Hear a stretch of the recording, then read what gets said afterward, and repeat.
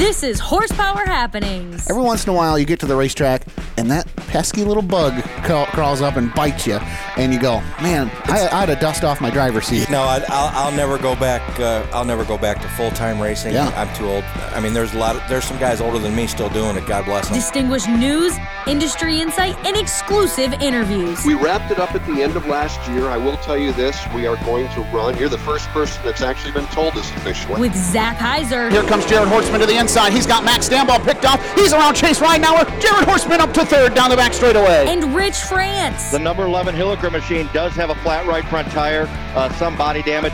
He may be able to come down into the hot pit and replace his tire and get back out. Michigan Short Track Racing Authority. This is Travis Stemler. Going West Truck Driver of the Hills Racing 47. This is Barry Marlowe. This is 14-time ARCA champion Ron Allen. This is 3-time dirt car UMP national champion Rusty Schlenk. And this is Horsepower Happenings. Good evening, race fans. Welcome in to Horsepower Happenings, and happy Valentine's Day. If you're listening to this, odds are your significant other has finally gone to bed, and you can now partake in the racing world that you realistically love just a little bit more. We won't tell anyone. But we know. Let's take a look at what's happening. Full show tonight. A couple of young up-and-coming stars that are changing seats. We'll talk with them and so much more coming up. But first, let's take a look at what's happening in a Motor City Minute. Snowball Derby champion Ty Majeski will make the jump to full-time NASCAR racing in 2022. According to a press release from Thor Sport Racing, Majeski will pilot the number 66 Toyota Tundra starting at Daytona this weekend. I'm excited and happy to see Majeski get a shot. How about New Smyrna and the World Series? Let's take a quick look at what's happening down there. Back to night one. Super late models. Brad May picked up the win over Sammy Smith, Derek Griffith, Jesse Love, and Gabe Somers rounds out the top five. In the pro lates, it's Michael Hindy, Jet Noland, Hunter Wright, Connor Jones, and William. I'm going to screw it up, Rich, so here you go. Sawalich? Am I close at all? Sawalich? You're close. Hit me. I'm letting you stay with that. Okay, all right, fine. Kowalik, I think is his name. They round out the top five for the pro late models on night number two.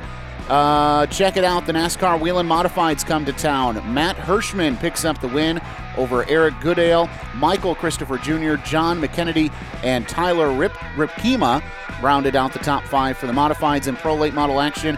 Giovanni Ruggiero got the win. Corey Hall, second spot. Michael Hindy in third. Gus Dean in fourth. And Jean-Philippe Bergeron rounded out the top five for the pro late models on night number two. Into night number three, super late model action. Stephen Nasse snaps the winless streak, goes to victory lane ahead of Sammy Smith and Justin Mondique, who finished on the podium. Derek Griffith in fourth, and Brad May rounded out the top five. Pro late models, it's a Michael Hindy type of week down there. He gets the win. Connor Jones in second, Giovanni Ruggiero in third, Gus Dean fourth, and William Sawalich in the fifth spot there to round things out for night number three. Those things and so much more happening tonight on Horsepower Happenings. Good evening. Welcome in. I'm Zach Heiser. Rich France will be taking all hate mail for names that have been mispronounced in the first 90 seconds of today's program. Good evening, sir.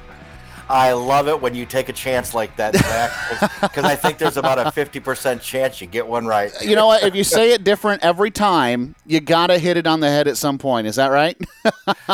Yeah, but I there's one I can't correct you on. That's Michael Hind. Just Hind. Okay, the E on the end. I want to say it Hindy, but okay, Michael Hind. He won down at Speedfest. That's right. Yeah, earlier this year. Good point. Yeah, I should have got that correct. So, well, nonetheless, man, it's a busy time for Horsepower Happenings. You have been working feverishly to keep up with things going on down in Florida, and it's not all pavement. Horsepower Happenings is not a pavement podcast. We are a mixed racing podcast, and that includes some big things going on the dirt side. Yeah, Zach, well, I took it for the team, and it really was an enjoyable take, I'll tell you, because I got to pretty much watch all, except for one night, of the Lucas Oil Dirt Late Model Series at East Bay Raceway Park last week, and, they started things out great, and Dennis Erb Jr. hadn't had a win in 7 years on the Lucas Oil Series, picked up the win on opening night. He looked very, very strong. Night number two, Mother Nature paid a visit and kind of washed everything out on Tuesday. And then came the Brandon Sheppard show. B-Shep 3 in a row. Wow. Just dominating night after night after night.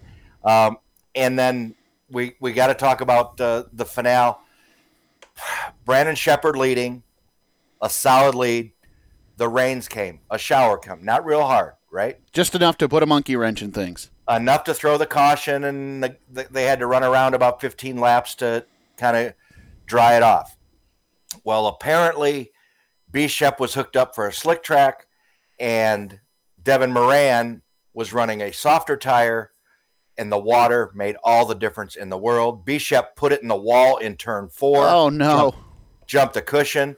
Devin Moran made a move from third to first and basically just drove away for his first win at East Bay and his third in this early season. If you remember right, he picked up 2 in a row, the 2 openers at All-Tech Raceway the week before. Wow, fantastic stuff. And, too, big week for Devin Moran because I kind of saw this story featured on Flow Racing where a really special crewman to him, I believe related to him in some way, is moving on from his team, going to go explore some potentially bigger and better opportunities. So a pretty emotional week for Devin Moran, too.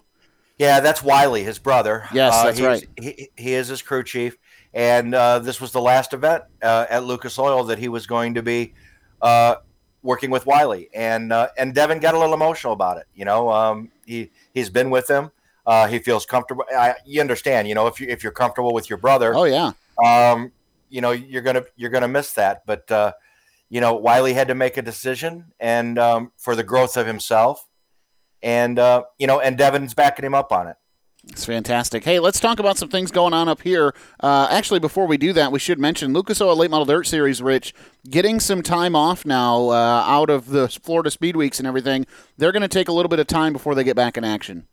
Yeah, after the back-to-back schedule at All-Tech and, well, actually the Golden Isle Speedway, All-Tech, and then East Bay, they've been pretty busy the last couple of weeks. So they're going to have a little bit of a break until March 11th and 12th. For a 2-day show at 411 Speedway down in Tennessee. And then they're going to come up north to our neck of the woods, Zach. March 17th and 18th. 17th at Atomic in Southern Ohio, and the 18th at Brownstown in Indiana. Couple of really fun racetracks, by the way. I've been to the Icebreaker at Brownstown once.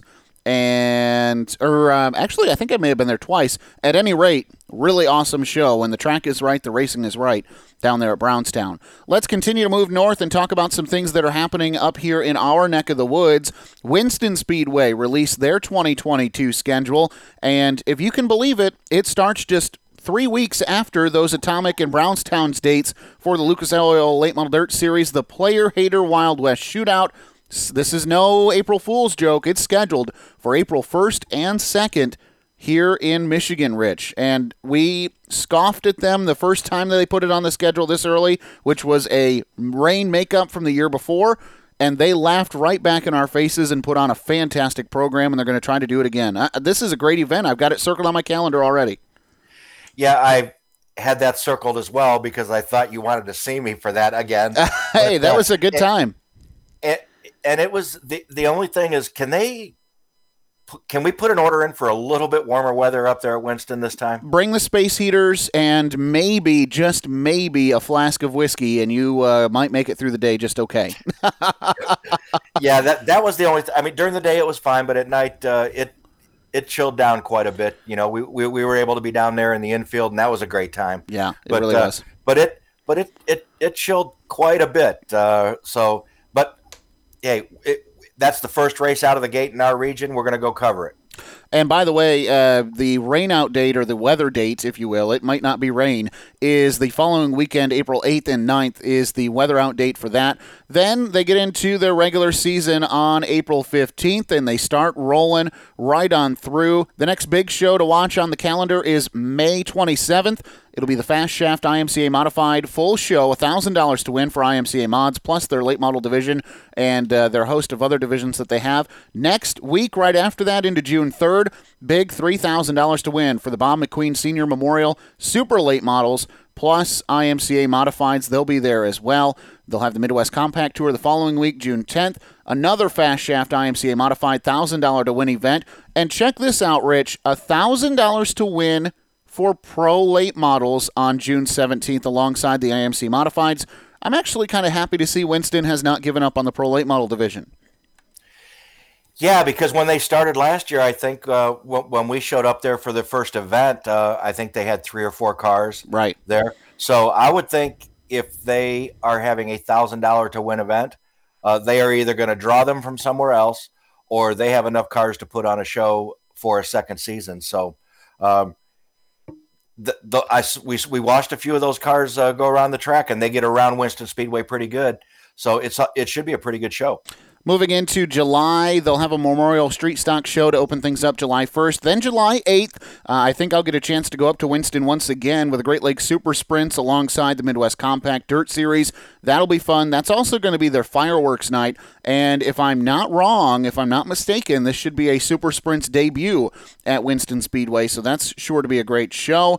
$3,000 to win, $500 to start again for Super Late Models. The Lightning Sprints will join them along with IMCA Modifieds. That'll be July 29th. And then as we work on toward the end of the season, August 26th, they'll have another $1,000 to win Fast Shaft IMCA Modified race and another $1,000 to win Pro Late Model event at the end of the year. Season championship night will be September 2nd. And then they'll plan on hosting a swap meet. The 3rd annual Outlaw Racing Supply Race and Performance swap meet will be November 6th, and that's a full look at the Winston Speedway schedule, which was released earlier this week. Good-looking schedule for Winston Speedway. That's a long schedule, isn't it? Yeah. From beginning of April till the end. All the way to the beginning of September. Run they're going to do up there. Good job. I hope they get it all in, and it should be a lot of fun, Rich. Well, Zach, we got to head back down south to Florida for a little more Speed Weeks coverage because almost every racetrack you go to in Florida, but this one's a little bit different. The SRL, remember the SRL National Tour, making their way from the Southwest over to the Midwest? They had their first event this weekend at the Citrus County Speedway for a 125-lap season opener, and Bubba Pollard was going to need to find something more than good to beat Ty Majeski on Saturday night at Citrus County. Majeski led wire to wire to pick up the win in the debut event for the SRL, and he made it look so easy, collecting the $15,000 payday. Pollard had a couple chances to pick Majeski off on restarts, but just couldn't get the launch he needed. It was a celebratory win of sorts for Majeski, Zach, after announcing last week a NASCAR Camping World Truck Series ride for 2022 with ThorSport. Anthony Cataldi, George Gorham Jr., and Derek Griffith would round out the top 5. All right, let's do another schedule release up north. It's the Great Lakes Traditional Sprints presented by Engine Pro and Perfit. And this is intriguing, Rich. The GLTS not scheduled to start here until June 3rd. Now, keep in mind, at the bottom of all the schedules that we ever see across America, it says what? Subject to change. So we could see some dates added here, but this is what has been released over the weekend. The season kicks off June 3rd and 4th. None other than I-96 Speedway in a co-sanctioned event with the Buckeye Outlaw Sprint Car Series. It'll be dubbed the Full Throttle Sprint Car Nationals, June 3rd and 4th at I-96. The GLTS returns June 17th at I-96. It's a doubleheader weekend starting there Friday on the 17th, then back across the state to Silver Bullet Speedway on June 18th.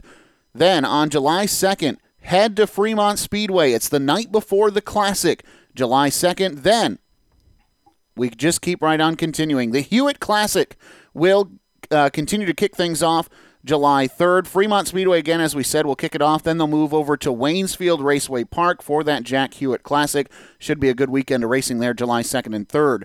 July 15th, a lone stop at Hartford Speedway for 2022. Then July 22nd, back to I-96 with another cross-state trek to Silver Bullet on the 23rd. August 12th and 13th, a local show for me, if you will. I-96 on Friday, Butler Motor Speedway on Saturday, the 12th and the 13th. Happy anniversary to my wife on the 13th. Then on August 26th and 27th, another doubleheader weekend. This time we kind of stay up north. Mount Pleasant Speedway on Friday the 26th, over to Silver Bullet Speedway on Saturday the 27th. One stop at Crystal Motor Speedway for the GLTS this season. It'll be September 17th. and then they move into the annual tradition Roll the Dice at I-96 Speedway, the 2-day co-sanctioned event with Buckeye Outlaw Super Sprints, or Sprint Car Series rather, that October 7th and 8th for the traditional sprints. Nice looking schedule, all compact right there, June through October. Should be a good look. Yeah, sounds good to me, and we'll have to wait here just a couple, 2 or 3 more weeks, but Horsepower Happenings is going to probably once again be spending a lot of time with the Great Lakes Super Sprints and the traditional sprints in 2022, Zach. Yeah, as always, looking forward to an opportunity to. You know what? I don't care what you say, Rich. I like a little dirt in my hamburger. Okay, I just like it. So do I. I mean, I've really come to like, and I've been able to attend the last couple of seasons, almost all of the All-Star Performance Late Model Challenge Series events. We're going to have to see how that goes this year. It just, I looked at a couple schedules that the man that pays the bills sent us last week, and oh boy, I'm going to start getting my sleep now. What do you think? Yeah, I know it looks busy, doesn't it? I said I was going to try to calm down this year, and how'd that do for you? It doesn't look like it's going to work out. Well, Zach, our first guest of the evening, and kind of a theme for tonight, guys that are going to be jumping in different rides for 2022. Let us know who we're talking to. Yeah, this is a kid that I've had a chance to watch here at Butler, and this guy has made some waves when he's jumped in race cars, whether it be down south. And it's kind of, I'm really excited to talk to him because I don't know that I've seen him tied to a ride like he's going to be this year. So it's my pleasure to welcome in Plymouth, Indiana's Zane DeVault. And Zane, thanks for joining us tonight. Thanks for having me. I'm glad you had me. I always like talking with you guys. It's fun. Derek Bean said, hey, man, you might want to get a hold of Zane. I think he's got some fun stuff going on. And, in fact, we are interrupting you from Monday night festivities down at Speed Weeks, man. Tell me what you're doing down there. Yeah, just hanging out. We came down a couple days early, kind of get away from the cold, and watch some 410 racing. And then Wednesday night, I'm going to start practicing my own stuff, my own car with a 360 Claxton in it, and we're going to race the 3 days of the 360 Nationals down here. So see how we do. Now, is that the 7 car? Is that the car that we see that's yours? Yeah. Okay. Yes, it's the 7 car, yep. All right. Now, this time last year, I think it was, Rich, that we talked to this guy, and he was trying his hand on the Hoosier 970s down there and trying to get some pavement seat time, too. I don't know that we really talked to you since then, but that was kind of a struggle, a little curveball for you. Do we expect to see you try that again, or are you going to keep your feet firmly planted in God's dirt? No, actually, I had the opportunity to do it again. The scheduling just didn't work out. I had some other things going on, and with COVID and everything and work, so it didn't work out. But I'm still in pretty good contact with that guy. That whole deal didn't really turn out. We had part failure in qualifying, so it didn't turn out the best. But yeah, he's actually talking quite a bit because I'm right by Plymouth, and they just went back asphalt. So that's a good found point. A car up. He found a car up by me, and he's like, "Man, I'll buy it.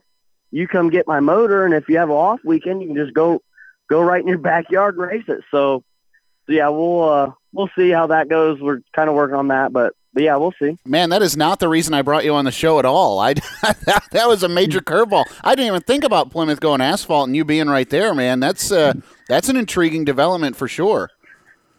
Yeah, it's a little bit of a touchy subject with me. I mean, it sucks, I guess. That it went from dirt to pavement again, but yeah, I don't know.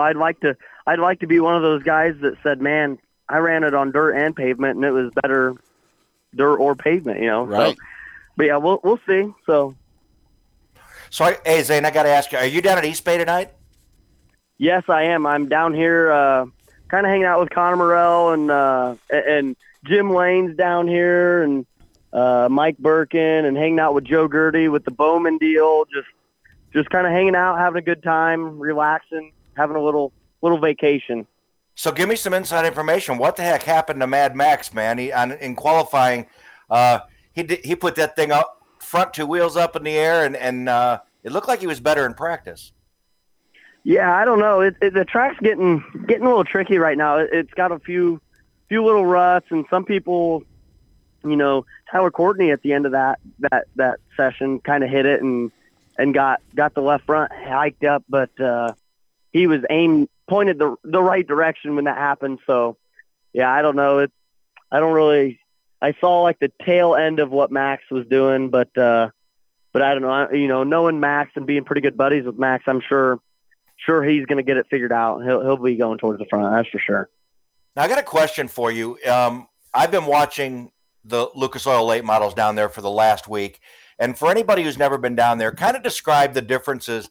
That track looks a whole lot different than any of the tracks we have in Michigan in terms of the surface.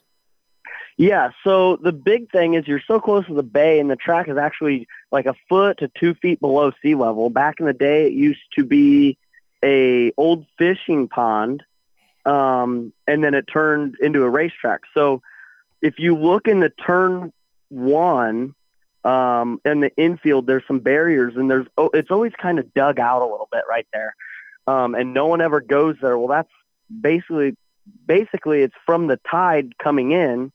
Since it's below sea level, the water level will pick up, and you'll see it flood there, and sometimes you'll see it dry, and that's when the tide goes back out. So that's the reason why it's kind of weird, like it might be really dry at the beginning, and then the moisture might come back halfway through, or vice versa, really, really fast, within a couple laps. So it's definitely tide driven. That's a weird, you're throwing another curveball instead of just, like up in Michigan, it's usually going to get dry and you kind of know what it's doing. Well, down here, you never know night to night. So it definitely messes with the motor too. You got to be on top of your fueling so you don't blow a motor up.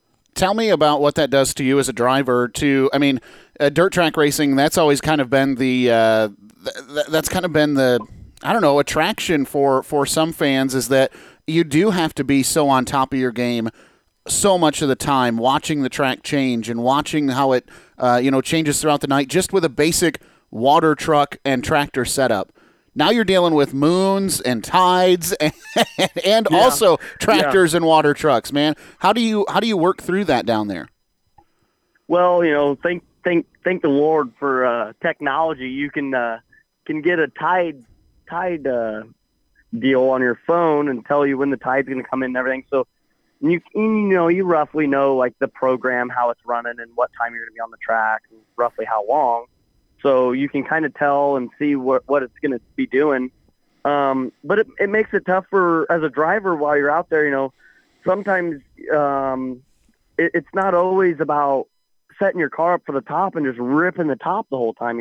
It might change, and you got to be able to hunt for the fastest line. So you got to be able to, as a driver, change how you drive the car, and be risky enough and trust your guys in the pits on the setup wise to go find the grip, because it changes so much. So it's tough sometimes, but it definitely makes it more interesting, I think. And the smarter, more technical drivers usually shine a lot better. Does that track, when it gets full of moisture with the tide in, does it wedge up or does it get greasy? It depends. That's another weird deal. Sometimes it gets greasy. Sometimes it wedges up and it's hammered down. But it's definitely weird. It kind of gets marbly sometimes. When it wedges up, it kind of just marbles up top, and you can't really get up in that stuff. I know Max kind of had to pedal it away from the wall a little bit. Another guy had to pedal away from the wall. So it's really weird. I can't describe it. Do you compare it to anything that you've raced on maybe up north at all? It feels like I-96 trying to wheel pack it when it's super greasy and you just slide all over. That's what it feels like when it's greasy here. And when it's heavy, grippy, and wedged up, it feels like I-96 right after it goes from like that greasy to like super stuck fast, but marbly. You're usually about the middle of I-96 at that point. And then you get in the marbles and it kind of slick it, like it just 4-wheel drifts, it's kind of the same here. So sounds like a monster I do not want to tackle. Yeah, sometimes it's a tough one, but it's definitely puts on good racing, that's for sure. And it's a fun racetrack to drive. The shape of it's pretty cool. It's just a shame that I think either next year is the last year for it or something. So yeah, we're running out of time for sure. Yeah, that's for sure. Zane, I was going to say, I'm heading down in that area in the next couple of weeks, and the only thing I'm going to worry about tides is make sure my sun chair doesn't get caught in it. Yeah. I'm not going to be at any racetrack. So tell us, Zach got to spend quite a bit of time with you last year with the Great Lakes Super Sprints. You got some news. What do you got going on? Yeah, so, their silly season was definitely good to me this year. I've never, like you said, I've never really had a solid ride here and there, picked up a ride here, picked up a ride there, and never had a good solid one, that would last all year, that has had a lot of success and everything. And this year I got a call from Steve Harding, and I landed that deal. So yeah, I'm pretty excited about that deal, and super thankful. I think that Steve's a great guy, good car owner, and he's got Sean Robinson behind him, working on turning wrenches and stuff. So I can't really really wrap my head around it yet, because I've never really had this opportunity before. So pretty excited for the whole deal. That's got to help you, right? Because if you're in a car or out of a car part-time, if you're going to be in a car full-time, you can get continuity with the crew and really get that car running well. And I expect that's what you're hoping for. Yes. And sometimes it's tough jumping in a car, jumping out of a car, getting in another car. But I feel like sometimes it also it kind of makes you a better driver. You got to be able to adapt to different settings, not only just the car, but the environment of the team. I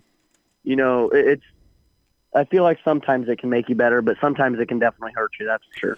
Now, you did have a little bit of an association, it seemed like it was an on and off relationship with that Red 16 car. I cannot remember for the life of me who owns that ride, but you've been in and out of his Terry stuff. Bushy. Yeah, Terry Bushy. I was coming up with Jim, and I knew that wasn't right. But you ran Terry's stuff on and off for quite some time now, haven't you? Yeah. Last year I ran quite a bit of 360 stuff for him. We ran a couple 410 races. That motor blew up, but yeah, I mean, he has good, pretty good stuff. So, I ran quite a bit with him, and we had some success. We had some good nights. We had some not so good nights. But did he also play a hand in getting you in that pavement car that we talked about earlier in the show? So it's that whole deal was kind of, yeah, we were actually down at Milton racing, and my family and a lot of his friends from up north went down and came to watch and everything, and we're all hanging out, and the guy that owns that car and his buddy were cruising around on a golf cart, and they go, "Man, this looks like a party here." And I go, "No, we're just hanging out." And he goes, "Well, I like this. I like parties." And I go, "Well, come on out." So we all started talking, and he offered me the ride. And Terry's like, "Oh yeah, he'll do great in that thing." And I'm like, "Dude, Terry, what'd you just get me into?" but yeah, it was all pretty good. He went down and helped me with that deal and everything. So I'm very grateful for him. And the point he's a great guy. Still a good relationship with Terry, though, obviously. Oh yeah, definitely. He's known me when I was 5 years old, a little freaking hellion running around the quarter midget track. So yeah, we always called him Grandpa Terry, because him and his wife, Grandma Terry, would always give all of us food and candy that our parents didn't want us to have. So they were just like grandparents on the racetrack. All right, Zane, so you got this new ride. what are the plans now? Are you going to run a full Great Lakes Super Sprint schedule? Are you guys going to travel a little bit? How many races are you guys looking at? So right now, we're looking to kind of have an open schedule, do some 360 stuff, do some 410 stuff, kind of in the tri-state, deal. I know we're going to run some NRA, little GLSS, possibly some sod and everything. But yeah, I don't think as of right now, we're not going to get locked in a points deal unless we get halfway through the season. And obviously, if you're in contention of winning the points or whatever, obviously sometimes you gotta kind of go for it. It's an extra little bonus at the end of the year. So, but yeah, as of right now, the plan's kind of just go with the flow and see. We got a few races that we definitely are wanting to hit. So I don't know really how many races. We're just kind of just throwing some together here and there. Still kind of discussing, but yeah, we'll see how it all goes.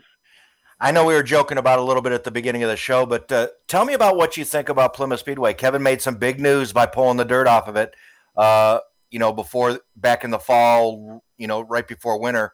What do you think about that? I don't know. I mean, there's a lot of rumors and everything, and I obviously try to keep my 2 cents out of it, but I always get pulled in, everyone knowing that I'm from there, and they're like, "Oh, what do you think?" And I don't know. I mean, I've been there. I grew up. You can tell us. It's just us three talking. Well, yeah. Yeah, there's not like there's going to be hundreds of other people that join the conversation in a couple minutes. Yeah. No, and I mean, my honest opinion is I'm a dirt guy at heart, so it sucks, but sometimes it might take this to get that track back on the map and really boom it again. I do think that some of the ideas they have with the big races and just running big races. I mean, you look at Kokomo. Kokomo went to that where they don't have a weekly show, week in, week out deal. And that's kind of what Plymouth's doing. So I don't know. I foresee it doing pretty good.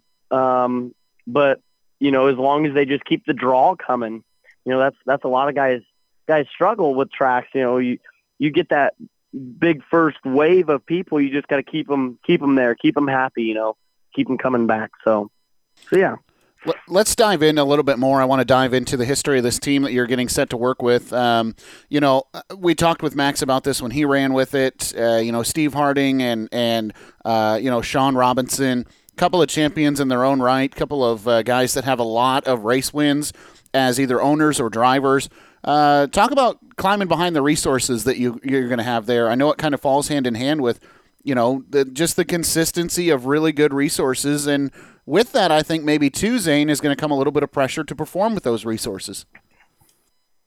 Yeah, I think so. And like I said, me and Max are pretty good buddies, and he talked very highly of them and everything. So, I mean, I don't foresee there's going to be any struggle, taking off like they did last year. I feel like we should have a good year, and me and Sean, kind of, we've talked here and there through the years, kind of just talking about simple stuff and how the night went, or even talking about a little bit about setups and stuff. So, and we kind of click and we kind of think the same way.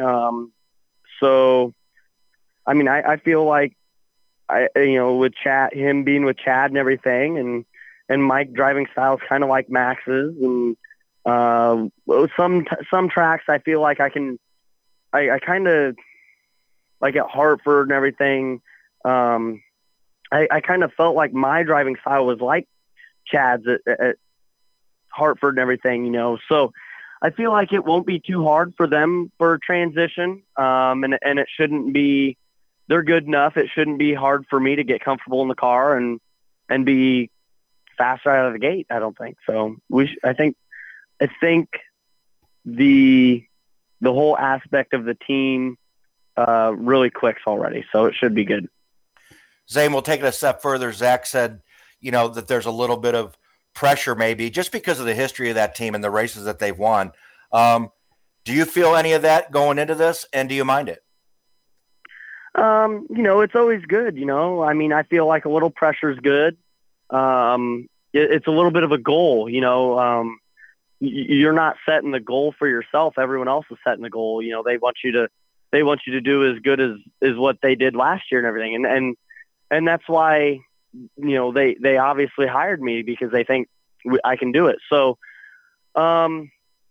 sometimes I think it's good to be nervous. It gets your nerves going, gets you ramped up, and really gets you focused. So I don't know. I mean, I don't think it really gets to me.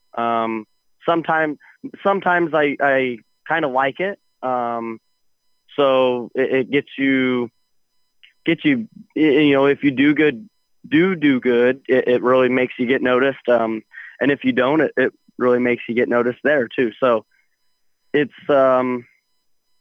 sometimes it's good, sometimes it's bad, it depends on your night, but yeah, I think we should be good. That's what all the rest of the world does in the sprint car deal. If they've got pressure, you just deal with it and you do the best you can.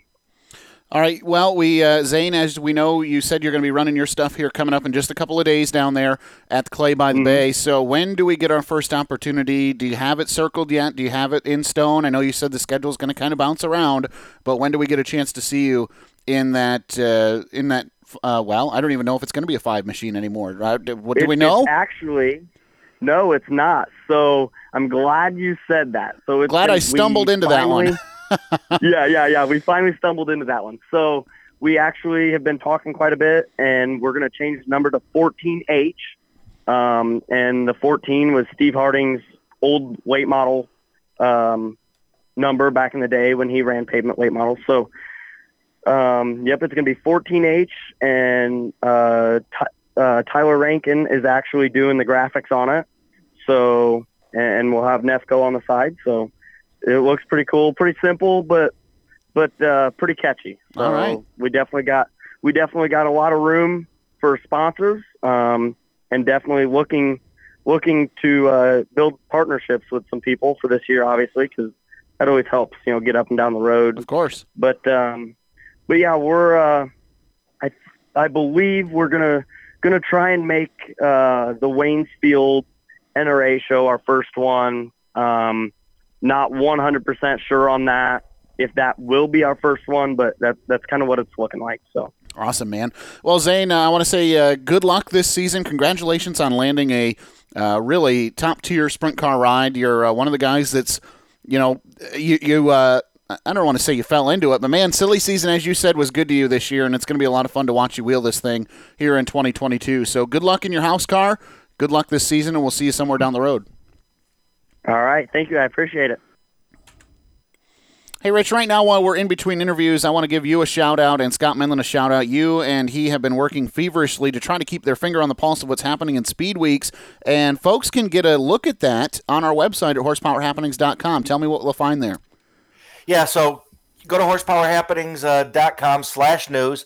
You'll see what we try to do is keep up with the stories and all the results throughout Speed Weeks last week, whether it was the Lucas Oil Dirt Late Model Series or what was going on at Volusia, a little bit of what's going on at New Smyrna. We have the results up there and short stories up there, not full-length news stories, but just to give you an idea of what happened throughout the feature events and who were winners and who were losers on any given night. So if you go to horsepowerhappenings.com/news, and we're going to try to continue that all this week as well, as much as we can. Yeah, it'll be a good look there, and I want to say hats off and thank you to you and Scott Minlin for making that happen. It's a good look, horsepowerhappenings.com/news.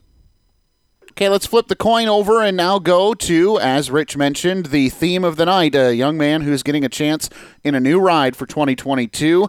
This time, though, we're also flipping the coin over to the pavement side. Rich France, let us know who we're talking to. Well, Zach, this gentleman is a former champion at the Owasso Speedway in the Sportsman Division. I've been able to watch him. I've had the privilege of watching him grow in an Outlaw Late Model in 2019 and 2021 because we didn't get to run in 2020 at Flat Rock. Makes his home in Hazel Park, Michigan. he also made some big news a couple weeks ago. We'll get into that. Connor Zabosian, welcome to Horsepower Happenings. Thank you. Big opportunity being here. Yeah, talk to me about.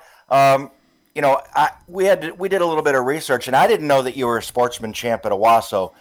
Talk to me about the big difference jumping from that into an Outlaw super late model.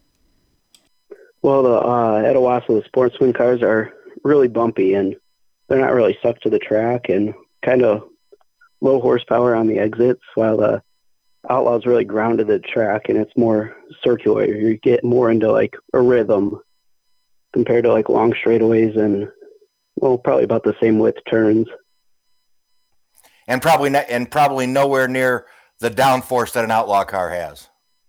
No, the Outlaw gets through the turns so quickly, it's planted on the ground. So tell me about how you originally got, how did it all come about where you got the ride in the Outlaw super late model? Well, we were looking at the end of our 2018 season at Owasso, and we had an offer on the car, and it was kind of an offer we couldn't pass up, and we're kind of looking on moving into something else. So we sold that car, and a couple weeks later, we were brought up with a couple options into actually buying it into an Outlaw car, and we ended up taking the choice we thought was best for us. So tell everybody, you come down to Flat Rock in 2019. Who do you get the ride with, and why did you choose that? Well, we chose this car because it's a newer car. We thought we'd be more competitive in this car compared to the other options we had. So we were hoping we'd have the most support in this car, and yeah. All right, and so now you turn some heads here, as we said in our promo. You turn some heads, grab a checkered flag or two in this car, and the I guess I could say it again. The turning of the heads continues, and now you're getting an opportunity to drive, like what we said a couple of weeks ago with Frank, really an iconic Outlaw super late model for our area. Talk about that opportunity. How did that part of things come about? Well, yeah, I'm really lucky to drive this car. This car's got pretty good legacy behind it, and I've heard a lot of stories about this car.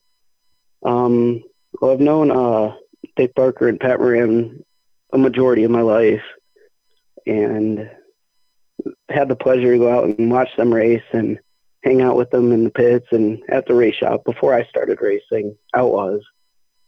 And just been really great people to talk to, and known them for a long time. That's a big part of it. And two, you hear the stories about this race car and about this team. How does that resonate with you? I mean, what does that mean for you as a driver? With your youth but your talent that comes along with that. Does that motivate you in any way? Or I mean, we just talked with Zane and talked about some of the pressure of going to a new team. Anything like that for you? Yeah, it means I've got a lot to live up to. Hoping to be maybe a little more competitive, just more of a team backing me, and less worried about tearing stuff up, more so being able to replace it if something happens. And the team owners just got nervous when they heard him say, less worried about tearing something up. Connor, I got to ask you. You just said you wanted to be more competitive. I don't know how you can be any more competitive than you were this past season in that 10 machine. You picked up the win on championship night, your first feature win. Kind of take me through that. I was down there. I got to interview you in Victory Lane, and you look pretty thrilled. Yeah, a lot of luck played out that night. I was really upset with the hand in the car earlier in the day, and we kind of threw a major change at it and got really lucky, and that's probably the best the car's ever felt. And I got really lucky starting on the pole that night. I've never had a pole in 5 years of racing late models. So everything just lined up perfectly for me that night. That's just bad luck, because anybody who usually race 5 years or so, you usually get a pole somewhere you hit the inversion. And you mean in all that time, that was the first time you ever hit the invert? Yeah, I've been on the front row a few times, but never had the pole. So what are you guys looking at this year? Obviously, we had Frank on a few weeks ago, and they wanted to obviously Dick and Pat they want to run for a championship at Flat Rock. I'm assuming that's in the plans. Oh yeah, we are planning on running every race at Flat Rock, and maybe venturing out to maybe Spartan or Birch Run or maybe a few other tracks around the area that'll be running this year. Are they going to take you to the Glass City 200 as well? Yeah. Don't sound so excited. That's what I was just thinking. He sounds a little like I love Toledo. Yeah, man. And talk about racing that track. Have you run on that track in the Outlaw yet? Yeah, I ran the Glass City last year. And what was that like for you? A lot different from Flat Rock. You drive it in hard and hard off. It's weird track because you kind of have to balance the apexes between the turns. You have to hit one on entry and then one on the exit, and learning to time that and line up the car just perfectly takes a lot to learn. And I think that it goes without saying that there are certain parts of the anatomy that need to be a little bit stronger than the others to deal with that sort of race car and that sort of racetrack too, I bet. Yes, definitely. What I mean is you might not be exactly straight in the head, Connor. You got to hold a car like that wide open around that place, man. And man, those Outlaws, as you mentioned at the top of your interview, so much different than the other types of race cars that we see. And I think, too, Rich, maybe you can speak on this, to see youth moving into this division is probably an encouraging thing. I mean, Connor, we talk about it on the show all the time about what is the future of Outlaw Super Late Models. Intriguing for me to see you drawn to this division rather than a template late model of some kind. Big part of that is money concerns, but I think there's a lot of people going around and starting to promote the Outlaws very well around the Midwest area. Connor, what kind of issues are you going to have? Obviously, Frank drove for them for several years. You're going to have a communication going with Dick on setting that up. And have you talked to Frank at all? And how are you going to, because I know how different drivers express things different ways, what they're looking for in a race car. Do you have any concerns you're going to be able to get that across to Dick and be able to make this thing fast? Yeah, we've talked about going out to the track and running some test days and hopefully have some people out there in my ear helping me kind of adapt to a different car. Frankie's been by and showed us around the shop, and he said he's going to be around, so hopefully we see him around quite a bit. Was there any part of this decision that you had to think about when it was offered to you? Not really. It was a pretty quick, yes, I'll take it. Man, that's fantastic. Hey, and I think that's only makes sense. Hey, do you want to take the seat to one of the most iconic Outlaw Super Late Model rides in the state of Michigan? I don't know. Let me ponder that for a little bit. Not. Connor, what sort of goals do you set this year? You mentioned about the legacy of this car. What do you do to keep your mindset right? Because there's obviously going to be bad nights, hopefully balanced with good nights. But how do you mentally prepare for this season? That's a good question. Kind of just, if we have a bad weekend or something, just go back to the shop and find out what we did wrong and how we can make it better. It's definitely a team that you can do that with. Yeah, pretty much. Connor, are there any partners that you're bringing on to this car at all, or is this pretty much a self-funded race team? You get to just bring the gear bag to the racetrack and jump in? Yeah, with me going to college, I was told that I don't have to worry too much about working on the car, obviously, when I'm at college. But hopefully, I'm supposed to find a lot of time throughout the weeks and getting ready for the race season to be there and make sure the car is ready. All right, man. Well, hey, Connor, I want to say thanks for making some time to join us tonight. Congratulations on getting a chance, man, to get behind the wheel of this really electrifying race car. So looking forward to seeing what you can do this year, and hopefully we'll see you at a racetrack soon, okay? Yeah, thanks, guys. Well, I want to say thanks again to Connor for joining us on the program. Of course, thanks to Zane. He was always happy to join us. He was jazz hands when I called him today, so thanks to him for joining us on the program. And, Rich, now we head to what everybody starts life as knowing what Speed Weeks is all about. It's truly Speed Week with NASCAR this week, and everything kicking off here very soon. In the next couple of days, we're going to have some action on track down at Daytona. Yeah, exactly, Zach. And that's usually what everybody up here in the north thinks at the start of the season, right? Because not everybody is able to make it to Speed Weeks, and not everybody has access to watch everything right on Speed Weeks from wherever you're going, whether it's East Bay or Bubba or Volusia or New Smyrna. So, but this weekend, this week, I should say, it's starting to get busy. The duels at Daytona on Thursday night, that will set the field for the 2022 Daytona 500, and then on the NASCAR trucks get in action on Friday night. And then this is a new deal. I don't remember if they did this last year, but they didn't used to do it this way. Xfinity and the ARCA Menard Series on the same day on Saturday. The Xfinity will run in the afternoon. Menard Series will run at 4:30 p.m. On Saturday. And then on Sunday, Zach, as we all know, the Daytona 500. The Great American Race, the Daytona 500. New car, same racetrack, new drivers, new teams. And, Rich, it would not be a motorsports show if I didn't say, do you have any predictions for the most, off-the-chains race that we'll have all season? Because it doesn't matter how fast you are as long as you hook up with somebody or have a friend, right? Right. But we don't. Is that going to remain true with the new race car? I think that, restrictor plate, which you can't say that anymore, I don't think, but restrictor plate racetracks are going to be restrictor plate racetracks. I think it's all in who you know, even with the new car, I would think. Yeah, if you want to guess, I'll throw one out there and just take a wild guess. You want me to do that?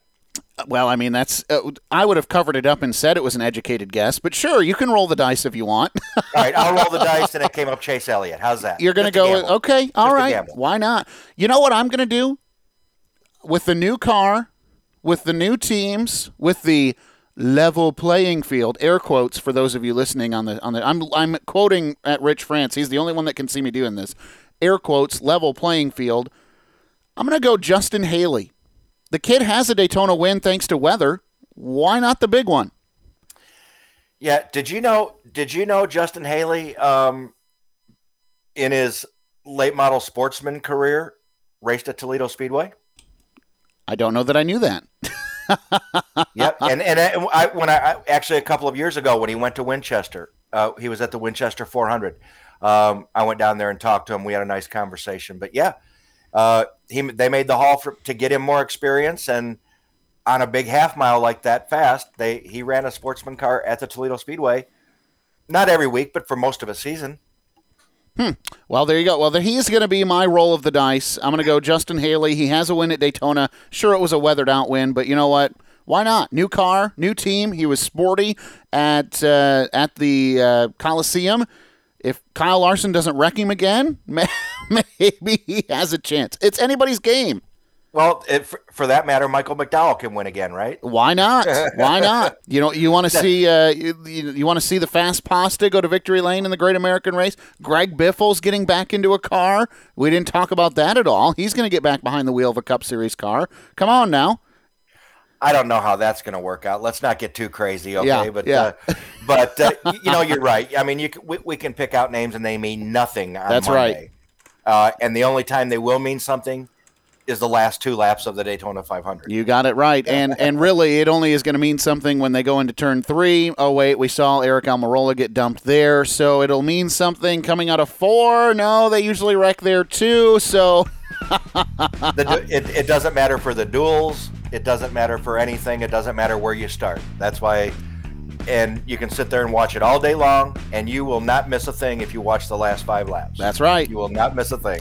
Well, it's sure to be fun nonetheless. 1:30 broadcast time on the Motor Racing Network if you're listening there, or your local Fox affiliate will have the action for you as well.